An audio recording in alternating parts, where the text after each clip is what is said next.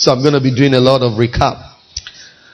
Required competencies for life and marketplace breakthroughs. Required competencies for life and marketplace breakthroughs. In Deuteronomy 28 and verse 13. Deuteronomy 28 and verse 13. The Bible says, and the Lord shall make you the head and not the tail. And you shall be above where? Above where? Above only, and you shall not be beneath. It says, if you hearken unto the commandments of the Lord your God, which I command you this day to observe and to do them. So we see here God telling us where He wants every believer to be. He's telling us our positioning. Redemption is more than a ticket to heaven. Redemption is not an escape route to eternity. Redemption is an invitation and initiation into an above only life. So here we see the Bible says that you will be the head and not the tail, and above only. You can see here that God did not even make any provision, right, for you and I being in the middle. And that's why I've said over and over again, and I'm going to say for the obtained time, that for every believer, you see, you are either at the top or you are on your way to the top. And you must have that mindset. You must have that belief. That must be your conviction. That I might not be at the top yet, but God has ordained me even for liftings in life. In Psalm 78 and verse 72, the Bible says, so He fed them according to the integrity of His heart, and He guided them by the skillfulness of His hands. A couple of years ago, the nation of Israel celebrated 4,000 years, right, of the like a posthumous 4,000 celebration of David's reign as king over Israel. But the Bible is making us to understand here that David didn't just step into that realm, you see, because he was just a child of God. The Bible says He led them by the integrity of His hands, and He guided them by the skillfulness of His hands. So there is a place for skill. There is a place for competence. You see, that's why God is saying you are going to be the head, you are going to be above only and not beneath. But He puts a clause. He said, if there is always a what to do. He said, if you're acting unto the commandments of the Lord your God, which I command you this day to observe and to do them. It's not just enough for you to know the commandment. You need to do them. You need to carry them out. You see that? So the Bible is making us to understand that David was skillful. And you see, we see that play out all through his life. David started out being skillful, with the playing of the harp. The playing of the harp. His first introduction into the palace was through his ability to play skillfully the harp. Not just to play, but to play it well. Over time, we saw that he developed the competence, the ability to wrestle with wild animals and conquer them. Then we saw that he developed ability, competence to use the sling and the stone. Then over time, we saw that David developed the ability and the competence to use the sword. Then David the warrior developed the ability and the capacity, right, to govern a nation. So David kept growing in competence. He kept growing in ability. For the most part, many of us, the skill we had years ago is still the same skill that we have till now. And sometimes we are wondering, why is it that the promises of God and those promises are not becoming a reality? You see, God is not a magician. He's a miracle worker. And every miracle has a God part and a man part. It is man's responsibility that provokes God's ability. There is always a what to do. There is always something that you and I need to do, even as we step into this new year.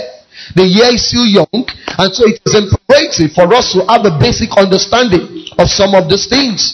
The Bible tells us about a man by the name of Bezalel and Aholiab. Bezalel and Aholiab were guys, that were instrumental in the construction of the temple where the children of Israel left Egypt. You see, and the Bible says that these ones, they had understanding. They were skillful. You see, they had competence in construction work. You see, and God specifically told Moses that these guys, I want you to use these guys. Why? Because they are skillful. Let me tell you this. The work of God is not meant to be done in a shoddy way. People are always amazed when a church community does something exceptionally well. You see, it is an anathema. It is even wrong for the world, for the church to be learning from the church. The church should learn from, the world should learn from the church. Because God is the giver of all wisdom. Is the giver of all understanding. So when people want to know how, learn how to do something, they should just look for a believer in that field of play. And say, we know that if we can just get connected to this guy, we will know what to do. That was the case of David. That was the case of Joseph. That was the case of Daniel in Babylon and his friends. You see, we see that replete in scriptures. People would develop competence, and as a result, God lifted them. Let me tell you this, friends, God will not lift you beyond your level of competence. Are you hearing what I'm saying this morning? Thank God for prayer. Thank God for fasting. If your capacity, you see, is only for managing 10 people, God will not place you over 1 million people. No. God is not a waster of resources. That's why you see that when God sent Moses' mentor to him by the name of Jethro, and he told him how to govern the millions of people he was leading across the desert. He told him, he said, appoint elders. He said, some will lead hundreds of people. He said, some will lead 50, some will lead 10, because their capacity is more than 10. Because if you give a man that has the capacity for 10, if you put him in charge of 1,000, the 1,000 will reduce to 10. If you put a man that has the capacity for 1,000 and put him over 10, that 10 will grow to 1,000. It's about capacity. It's about capacity. Is somebody hearing what I'm saying this morning? So you need to develop competence. You need to develop competence. That's what the Bible says in 1 Samuel chapter 16 and verse 16. It says, let our Lord now command your servants, which are before you, to seek out a man who is cunning, that is skillful, who is a skillful player on an harp. And it shall come to pass, when the evil spirit from God, which is upon you, right, when he plays that harp by his hand, that you will be well. That you will be well. And I think I've explained this several times. God does not give evil spirits. Evil spirit does not come from God. Under the Old Testament, they were ignorant of so many things. So anytime they can't explain something, they just say it is God. They just say it is God. You see, the Bible says that God is good.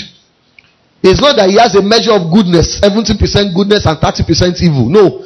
God does not have evil spirit. But what happens is that when the Spirit of God steps aside, the devil will occupy. That's the way it works. That's why Jesus said that if a man carries a demonic spirit and you cast out that spirit, if the man does not accept responsibility, right, for filling up the space that those demonic spirits occupied, it says that the demon spirit will come back to check if that place was empty. And if they realize that the place, there's still a vacuum, the Bible says the demon will go get 7 more wicked spirits and they will occupy. They will occupy. Is somebody hearing what I'm saying this morning? So the first competence you need to develop, even as we go in this year 2022, is discernment. Discernment. In the marketplace, in the corporate world, is referred to as the sixth sense. Discernment. Discernment. Discernment. A dictionary defines it as the ability to judge well. But I like to explain it this way, that discernment is the ability to know what will happen before it happens, and the wisdom to position yourself to be an advantage regardless of what happens. I'm going to say that again. It sounds a mouthful, but it's very simple. Discernment is the ability to know what will happen before it happens, and the wisdom to position yourself to be at an advantage regardless of what happens. So discernment, right, is the ability to know something before it happens. You might not be able to explain in details, but you just have that intuition.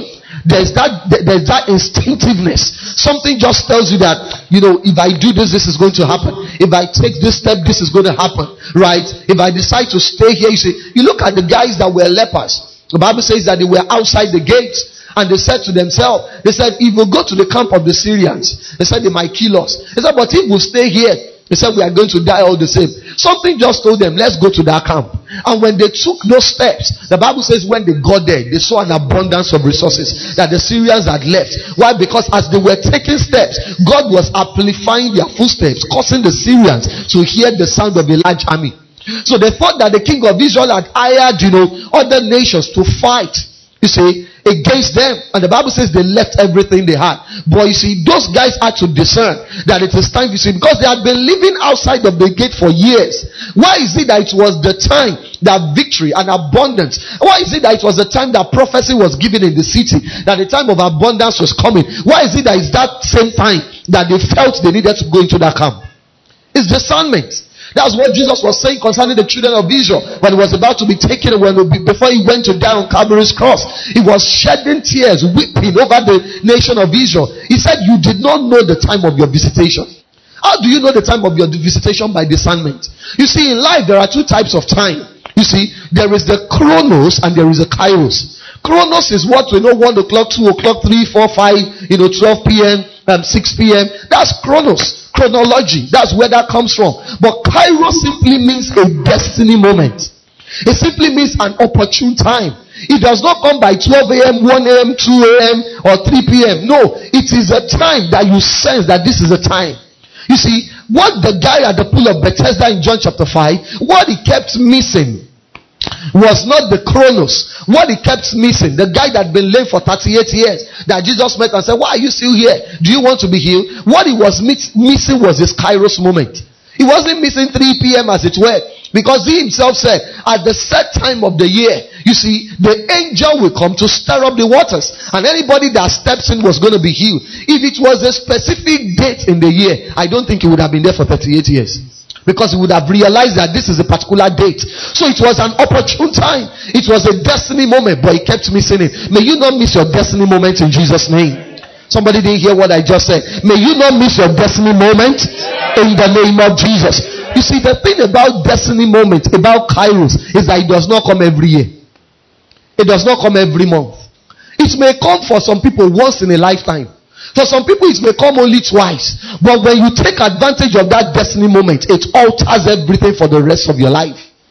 Let me tell you this, it happens for people in the marketplace. You need to understand what your destiny moment is in the marketplace. When the Spirit of God, for some people, it might be that the Spirit of God might impress upon your heart that in this year, change the line of business you are in. Start doing this. Why don't you get into this? That's not the time. That's why you must ensure you invest in your capacity to increase your discernment. That's not the time to be saying, God, you see, that was going to happen to Peter. There was a destiny moment for the Gentiles to receive Christ. Peter had been fasting, which was what activated his sensitivity. The Bible says that they were cooking. He wanted to break his fast, and they decided to go to the roof, the way they construct their house in the Middle East. Most times they usually have, a place of rest on the roof. So he was laying there, and the Bible says there was a vision. And they saw different animals. And God said, arise, kill and eat. And Peter was arguing with God, the same God that gave the law. It was a destiny moment, but Peter was not recognizing it. You see somebody like Paul, called Saul, on his way to Damascus. When he had that encounter with God, when a blinding light came, Paul was able to recognize that destiny moment. You see, because for some people are not even saved, yet they have discernment. Because at that time, Paul the apostle was not saved. But when he had that encounter, he said, who are you, Lord? And what would you have me do? That was what came out of his mouth. He said, who are you, Lord? And what would you have me do? Because if something just told him that this is a destiny moment. This year, may you not miss your destiny moment. In the name of Jesus. So it is important for you. I think I mentioned this last week Sunday. You see, there was a time years ago when Apple started. The company was doing fine, but it got to a point the company began to plateau. And Steve Jobs just knew that there is more. He just knew that there was more. You see, and research. I discovered in my research that the guy traveled. He said he went to India for some maybe months or maybe years thereabout. He just disconnected from his company and handed over to somebody else. Of course, he went into the dark world, and he started, getting involved. He lived with the monks and all those things. And when he came back, Apple just skyrocketed. Let me tell you this. This world is a spiritual place. Some of us, they tell you to pray, they tell you to fast, you say your eyes is turning. You see, before destiny turns out of the way, you better fast. Jesus did not say if you fast. It says when you fast. There are doctrines today that teaches that, God has, He has done all the fasting for us. Jesus has paid the price. He has paid the price for His assignment. You must pay the price for your own destiny. You must. You must. I remember years ago I heard from my pastor. He said he was in a conversation with someone and the person said, I fast every day. He said, really? Wow. It must be wow. Every day? He said, yes. He said, everybody fast. Don't you know, pastor? He was giving him a rema. So Reverend said, please tell me more. He said, why do you think the food we eat in the morning, they call it breakfast? He said, because when you sleep in the night, you are fasting. So when you wake up and you eat, you are breaking your fast. Let me tell you this. The battles of life does not come pre-announced. It doesn't come with an invitation card. It doesn't come with an announcement. It won't tell you that 5 p.m. on the 13th of so month, you will face a battle. You see, but when you are constantly in a state of preparedness, you'll be able to discern that something is going to happen, something is about to happen, and you position yourself. That's why discernment is the ability to know what will happen before it happens. You see, and being able to place yourself at a position of advantage. You must be able to see. You see, that's why the Bible says, who is as deaf as my servant? No, who is as blind as my servant and deaf as my messenger? You see, salvation brings us into a relationship with God, making us servants as it were of God. But you see, the fact that you are a child of God does not mean you will be sensitive and discerning. There are so many undiscerning believers in this age and time, because too many things have clogged up people's sensitivity.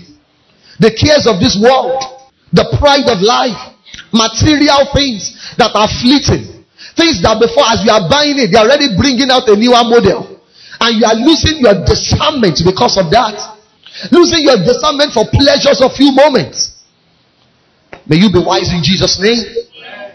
Somebody didn't get that. May you be wise in Jesus' name. That's why you see, when the guy was going to get married, Steve Jobs, let me tell you, sometimes I'm amazed at how believers are ashamed of the advantage we have. When Steve Jobs going to get married, his marriage or his wedding was conducted by Suzuki disciples. You know what they call Suzuki disciples? It's a level in that their realm. He didn't hide it. But the average believer will be ashamed that when they even pastor says, I know I'm a pastor. So why are you if a priest? Is that a church better? What are you trying girl? We are ashamed of what should be an advantage. We are ashamed. You see, this guy doesn't hide it. Jack Dorsey, CEO of Twitter. That guy literally lives a fasted life. He fasts every day, every single day. Break 7 p.m. All of you by 12 p.m. We are ready. It's as if you are in a trance. If they are punishing you, why are you punishing me? Somebody does that every single day. It's only a meal per day. See, let me tell you this. People will, if you see anybody rising consistently, there are things they are doing. They might not tell you, but everybody rising, anyone at the top and that has stayed there consistently, let me tell you this, there is something they are doing. They either have a secret place or they belong to a secret cult. It's always secret. Because we'll leave that for some other time. Praise the Lord. The key to discernment, number one, is desire. Desire. You must desire it. You must desire it. You must crave for the voice of the Spirit. Proverbs 18 and verse 1, the Bible says, through desire, a man having separated himself, he seeks and intermeddles with all wisdom. Psalms 37 and verse 4, the Bible says, delight yourself in the Lord and he will grant unto you the desires of your heart. So you've got to desire discernment because it is never forced on men. Number 2 is consecration. Consecration. You can't live like everybody and expect to hear what everybody is not hearing. I'm going to say that again. You can't live like everybody and expect to hear what everyone is not hearing. You can't party like everybody. He said, because I'm a young guy, I'm not married, I'm single, let me enjoy my life. Continue. Your own definition of enjoyment is what the Bible, according to God's standards, already said God, is a sin. That's what the generation has told you is enjoyment. Say, enjoy your life. You're not enjoying your life, you are destroying it. Consecration. Consecration. Consecration. Samson was given strict consecration rules even before he was born. He told his parents, this guy must not take alcohol. He must not do this, he must not do that. He didn't do it until a point in his life just felt, what is it? Called the bluff on everything God said. And you saw how he ended his life. May you end your life well. In the name of Jesus. Let me tell you this. Those who don't live a life of consecration, it might seem as if everything is working. It's only a matter of time. Their fall is always very great. In fact, it is better not to. You see, there are people that don't believe in our God. But in the places they belong to, they have strict rules that they observe. And they dare not miss it. Maybe it's every Friday, he must go to one burial ground. Or he will have children that must not live. I had one recently. Said he's a popular person in this country. Very wealthy. But he must never marry. His wife and children cannot sleep in the same house with him overnight. Consecration. Because you see, consecration is not a Bible word. It's a spiritual term. It simply means a life of separation. God cannot speak to you in a crowd. God's voice cannot be a competing voice. There are other people that are trying to get your attention. God is not saying, listen, I want to talk. No. A life of consecration. I say, at 21 days fast, that is one of the things they afford you. During this period, you see, we have 7 more days to go, right? During this period is not the time to be. Some of us, you have started series this year. You are fasting and watching series at the same time. You have to choose one. Consecration simply means a separation from every form of pleasure. Doesn't mean you don't watch TV at all. That's not what I'm saying. But you see, you reduce drastically or completely eradicate pleasure in a time of consecration and fasting. That's what heightens your sensitivity. Are you hearing what I'm saying? Can't be watching Spider-Man and Eternals. Praise the Lord. Go to movies every Friday during a fast. Chewing popcorn. There's no separation in that. It's only a religious activity. Hallelujah. Number 3 is calmness of spirit. Calmness of spirit. You need consistent and scheduled solitude to walk in discernment. If your life is too busy and noisy, you will never experience true discernment. In Genesis 32 and verse 4, when Jacob was left alone, the Bible says Jacob was left alone until the breaking of the day. It simply means Jacob separated himself until there was a breaking forth. He wasn't going to get out of that place, not because it was daytime, but until he got what he wanted. And that's why when the angel appeared to him, he said, I will not let you go until you bless me. That does not happen in a crowd. Number 4 is proximity to divinity. Proximity to divinity. The more time you spend in the realm of the spirit, the more things from that realm rub off on you. So spend time in the place of prayer. You are either in proximity to divinity or to a deity. What are the hindrances to discernment? What are the hindrances to discernment? Number 1 is unwholesome entertainment. Unwholesome entertainment. Somebody repeat that time. Say unwholesome entertainment. Entertainment is good, but just be sure what you're entertaining yourself with is not polluting your spirit. Are you hearing what I'm saying? Some music videos are pornography, on display. I'm saying, I love that song. I love that song. Some songs, as you are listening to them, the next thing you are thinking of is how to find this next person to sleep with.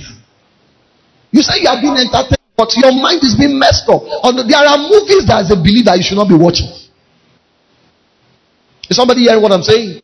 There are jokes. You see, there is nothing wrong, I believe, in place of entertainment. You see, but there are some comedians I can never listen to because they can joke with anything. Nothing is holy to them. They call pastors' names, call churches' names, use body parts to make jokes, and children are there. And you sit there and you are laughing. You are polluting your spirit. Somebody hearing what I'm saying? Things like that will pollute your spirit. And also entertainment will pollute your spirit. That's why Isaiah 42 and verse 19, it says, who is blind but my servant, or deaf as my messenger that I sent? He said, who is blind as he that is perfect, and blind as the Lord's servant? He's the Lord's servant, but he's blind. He's blind. He's blind. Praise the Lord. Nehemiah 4 verse 11 and 15. Nehemiah 4, 11 and verse 15. The Bible says, and our adversary said, if you can have that on the screen, I want everyone to see. All right. The Bible says, and our adversary said, they shall what? They shall not what? They shall not know, neither see, till will come in the midst among them and slay them. Did you see that? He said, and cause the work to cease. Anytime things are being destroyed in your life is a byproduct of lack of sensitivity and discernment. Bible says, our adversary said, they shall not know, they shall not see. That is, they will not discern until we attack them and destroy the works of their hand. Some of you are doing things and that thing is failing. It's failing. Everything keeps nose diving. And you don't know that the problem is that you lack discernment. Because things don't just get destroyed. You see, if you want to bring down this building now, it can't come down at once, no matter how powerful the bulldozer is. But for some people, until the roof falls over upon their head, they don't even know something is going wrong because they lack discernment. They can't read the handwritings on the wall. They can't just see. That's the strategy of the enemy. He says, they shall not know, neither will they see, until, let me tell you this, when you begin to see an attack, when you're under attack, it's already too late.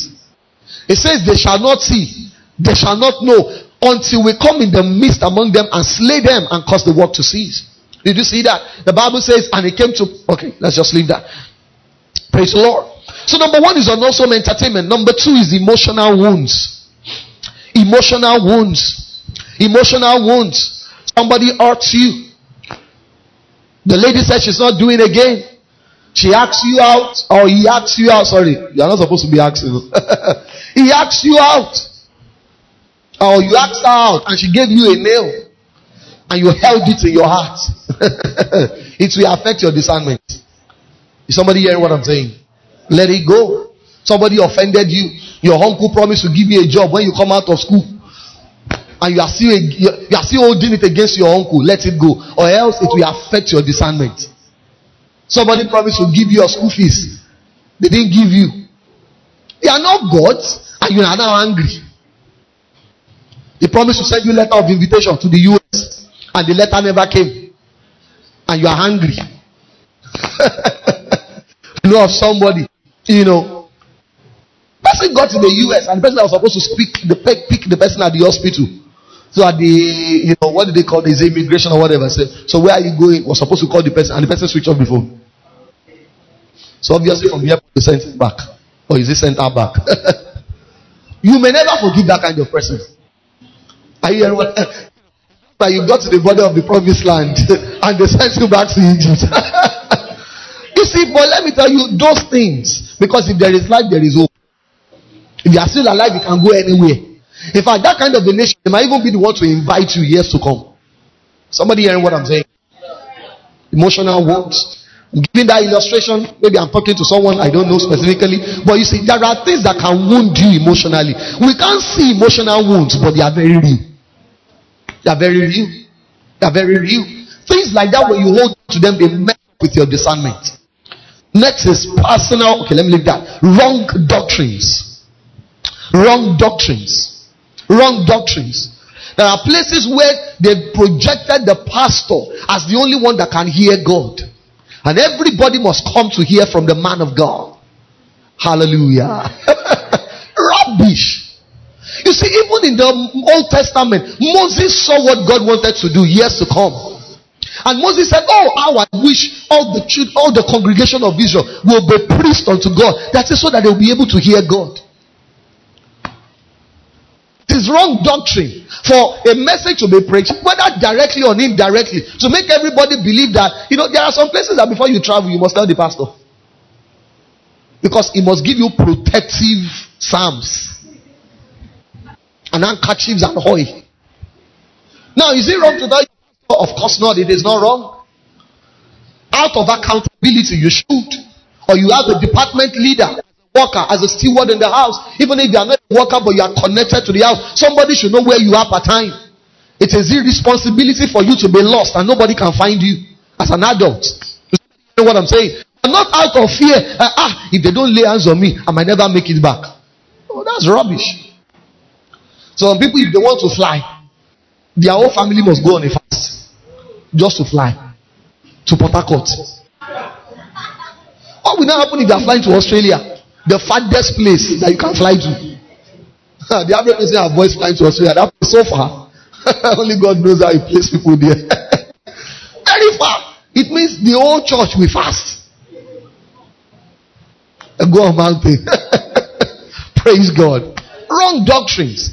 So when you already believe that somebody must hear God on your behalf, you will never, even when God is screaming in your ears, you won't hear. Wrong doctrines. Also, sexual lust and immorality. Sexual lust and immorality. You know, this generation is trying to paint the picture that sex outside marriage is a normal thing. It is not. And part of the people, maybe the word is remnant, that will never believe in it and agree with it, no matter how much is being peddled. I don't care if your wedding is tomorrow. Anything can happen 1 hour to the wedding. The guy can say he's not doing it again, and nobody can arrest him. Let me tell you this, what you are gaining through sex outside marriage, you know. What you are losing, you have no idea. You can't break God's laws and not be broken. You can't. You cannot. Is somebody hearing what I'm saying? See, don't let this generation be, major time. Don't let it deceive you. God's laws are still God's laws. They say, grace has covered it. Grace does not cover anything. The Bible says, can we continue in sin and say the grace will abound? It says, God forbid. He said, do you know how loving God is? He has forgiven you all your sins in advance. Continue. May you not be met with that sin on the day of rapture. That's when you will know that grace did not cover it. Because you don't go to heaven by grace. You go to heaven by being saved and living saved. That's why the Bible says, work out your salvation. It means you can lose it. In this age and time, they are telling you that once saved is forever saved. Nonsense.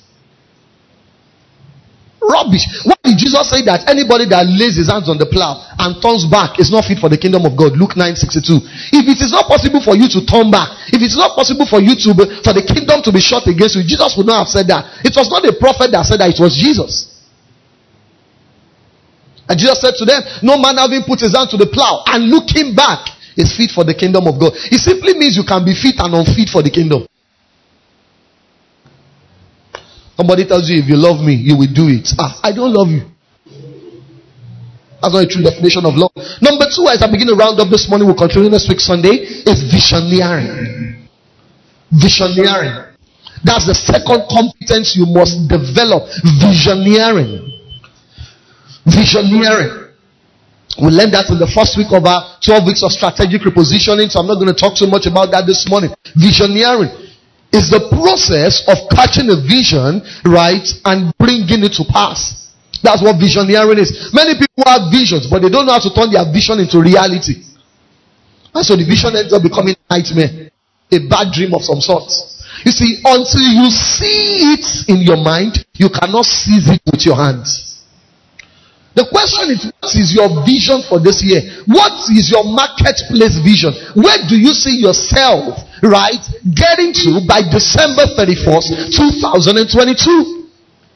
Who would you have become in the marketplace, in that field, in that business, in your career? Who must you become this year? What are you seeing? Many people just enter the year, so much excitement in the first and second week. Oh, it's a new year. By third, fourth week, they are beginning to lose steam, and it just continues as business as usual.